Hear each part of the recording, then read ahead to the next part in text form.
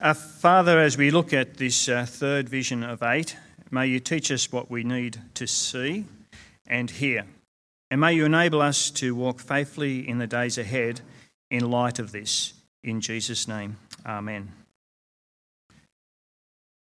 I thought what we would do today is briefly look at this third vision, that is, work through these 13 verses, and then draw some conclusions from them for us, as there are some very important ones for us today. Actually, for all people, irrespective of who you are or why you are here. Firstly, the first two verses tell us this. We're looking at Zechariah chapter 2. The first two verses say, "Then I looked up, and there before me was a man with a measuring line," as Craig said, in his hand. I asked, "Where are you going?" He answered me, "To measure Jerusalem, to find out how wide and how long it is." And one can imagine why this guy in this vision is doing this. After all, we've just been told at the end of the first vision that a measuring line shall be stretched over Jerusalem. Verse 16. And it is the Lord himself, the Lord Almighty, who says these words. And so this guy is doing exactly what the Lord said would be done. Or is he? As we read on, we find out that this guy with a tape measure in hand, actually more likely a type of surveyor, might not have it right. Let's now look at verses 3 to 5 to see what I mean. Verse 3, while the angel who was speaking to me was leaving, another angel, yes, there are lots of angels in these visions. God is using everyone to reveal what is yet to come. Yes, another angel came to meet him, that is the angel who was leaving, and said to him, "Run, tell that young man, Jerusalem will be a city without walls because of the great number of people and animals in it. And I myself will be a wall of fire around it, declares the Lord, and I will be its glory within." And now it seems that the Lord is speaking. Yes, there's a lot going on here. So it seems that the Lord has just said to Zechariah through this young man and through two angels, "Build my temple, but don't worry about the walls around the whole city of Jerusalem." And two reasons why. The first is that there will be too many people and animals for her to find space. Yes, there's going to be too great a number. And secondly, we're told the Lord himself will protect them as they build the temple. He himself will be like a wall of fire around it, no doubt protecting them as they build. And he himself will be the glory within, no doubt in the very temple itself. Well, what a vision. If you're anything like me, it immediately makes one think of how God protected and guided his people in the past, such as when he brought them out of Egypt. He was like a wall of fire, Exodus 13. But it also reminds me of God's promise to Abraham in Genesis 12, that there is coming a day when God's blessings will go out to all the nations, and one won't be able to number the people who will become his. Genesis 15 and, of course, Revelation 7. We'll read the rest of these verses now from verse 6 to 13. And because there are 8 verses here, I'll get you to look at your own Bible or bulletin or just listen rather than put them on the screen. So we're looking at chapter 2 of Zechariah, verses 6 to 13. Come, flee from the land of the north, declares the Lord, for I have scattered you to the four winds of heaven, declares the Lord. Come, Zion, escape you who live in daughter Babylon. For this is what the Lord Almighty says. After the glorious one has sent me against the nations that have plundered you, for whoever touches you touches the apple of his eye, I will surely raise my hand against them so that their slaves will plunder them. Then you will know that the Lord Almighty has sent me. Verse 10. Shout and be glad, daughter Zion, for I am coming and I will live among you, declares the Lord. Many nations will be joined with the Lord in that day and will become my people. I will live among you, and you will know that the Lord Almighty has sent me to you. The Lord will inherit Judah as his portion in the Holy Land and will again choose Jerusalem. Be still before the Lord, all mankind, because he has roused himself from his holy dwelling. So we see here now that God is acting and acting most decisively.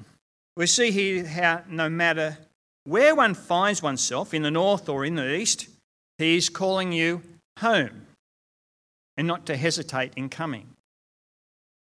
Many of God's people back then were still scattered around the place by choice or not by choice.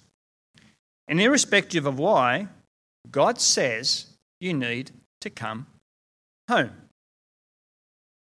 And I will be with you and I will protect you.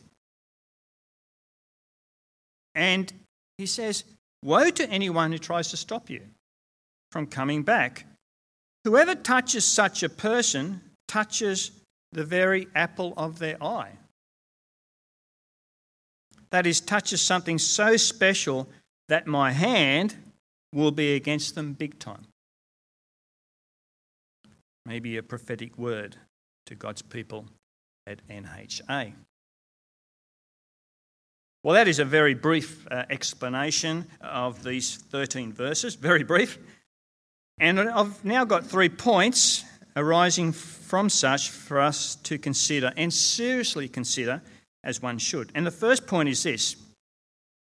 Have we, and you can fill this in if you wish, cast our lot with the Lord and his people? Yes, have we cast our lot with the Lord and his people?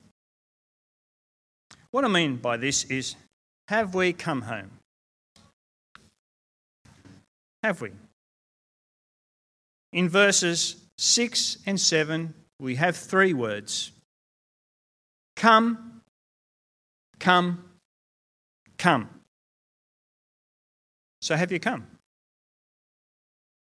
All 3 words are grammatically known as interjections. And what are interjections? I'll ask your teacher. They are words that express an author's emotions or feelings, and they usually come with an exclamation point after them. What they do in English to simply portray what is in that word. Much feeling, much desire. I would call the exclamation point the very first emoticon in existence. Come. It's such a simple word, isn't it? A very emotional word expressed to his people back then to come home from wherever they are. But it's also a word today for you and for me, for whoever is listening to this today, whether here at church or on our podcast. It's also the very word that Jesus said too. Come. Yes, have you come from the world and into God's kingdom? Have you? Or in other words, in light of how God has now revealed himself more fully, have you come to Jesus, his anointed one, his promised Messiah? Yes, have you come to him? Matthew 11:28. Have you heard his cry? And it's literally a cry to come. Perhaps you or we are like God's people of old, such as in the time of Zechariah, and have strayed back into the world. And you or we know it. And deep down, you know what you need to do. One cannot have a foot in both worlds. One not only either comes into the kingdom or stays in the world. It's one or the other. One either comes to God or stays away from him. That's the choice. And the amazing thing is, he usually puts up with us and even gives us time to come or to come back. It's called mercy. And he's so rich in it that he even says to wayward people like you and me, I can't believe he says it, as we are so unworthy. He even says to wayward people like you and me, but that is mercy, to come home. Come home. If you still aren't sure if you want to come home or not, maybe this next point will help you. Help us to know that we had better come home. The next point that arises out of these verses is therefore simply this: have we escaped the destruction that is coming? It's a good reason to come home, isn't it? When one considers what is going to happen to those who do not come home. And friends, I'm not forcing this point on us. It's only there if we look at it. Straight after the words, come, come, come, we're also told to flee. And we're also told to escape. But flee from what? And escape from what? Why come, is what some would say, unless one needs to. Well, one does need to, hence the words flee and escape. But flee and escape what? We must flee and escape, we're told, from living in Babylon. Compare verse 7. Now you might think, but I don't live in Babylon. And I'm certainly not a Babylonian. I live in Cairns or wherever. But as we read through the rest of the Holy Scriptures, and especially including the book of Revelation, we find that Babylon actually represents the world that is in defiance to God and happily doing its own thing. Yes, Babylon represents the world. That is, those who stay in the world and refuse to come home.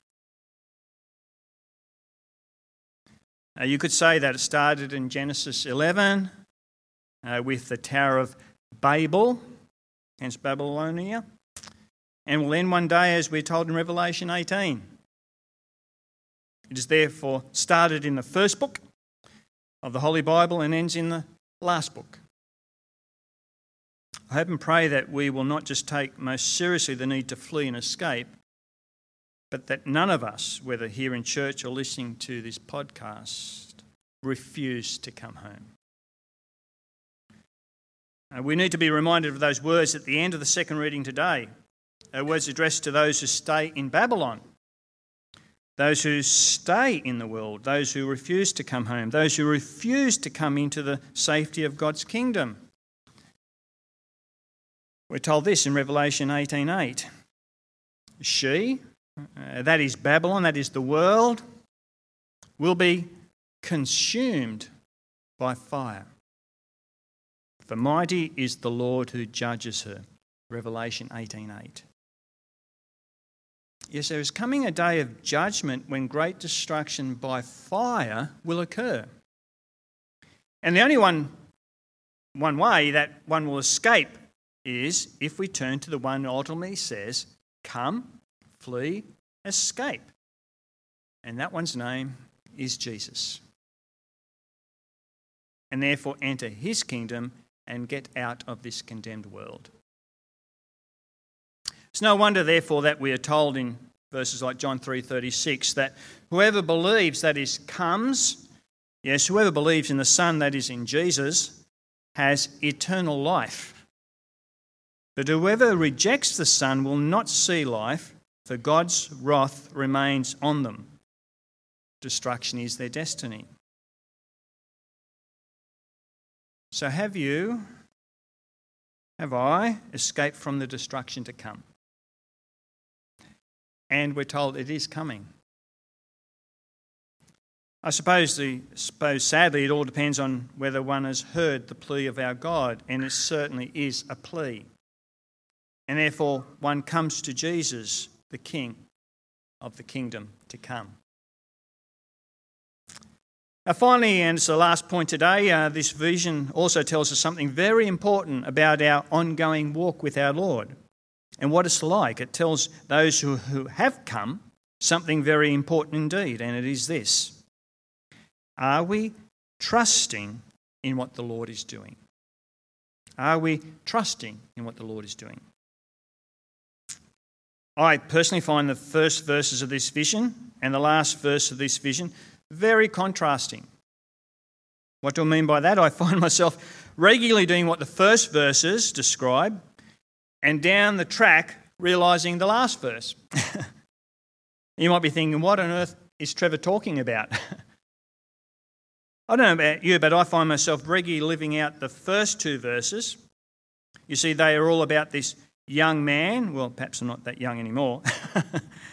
Yes, they were about this young man seemingly running off and doing his own thing, measuring the city of Jerusalem. You see, he's sort of right, isn't he? But not completely in tune with what God is doing. And that's where I find myself sometimes. I'm sort of right, but perhaps not completely understanding what God is actually doing. Is that you too? Do you find yourself at times sort of right, but not specifically doing what God might want you to be doing? Like, this vision was about 2,500 years ago. And nothing has really happened. And it is absolutely awful as to what's happening in the Middle East at the moment. Absolutely awful. Well, I find myself like this at times. And so verse 13, the last verse, is a great one to remember. We're told in verse 13, "Be still before the Lord, all mankind, because he has roused himself from his holy dwelling." How about we say these words together, as they are words that really need to sink into us individually and collectively as a church family. Actually, they are words addressed to all of mankind. Together, "Be still before the Lord, all mankind, because he has roused himself from his holy dwelling." Yes, I sometimes find myself rushing ahead and then needing to stop and to simply trust in what the Lord Almighty is doing. Irrespective of how long it seems to be, or how awful it has become, or how unjust the whole thing is becoming. Yes, I find myself needing to be still before our Lord and trusting in him rather than trying to work it all out myself.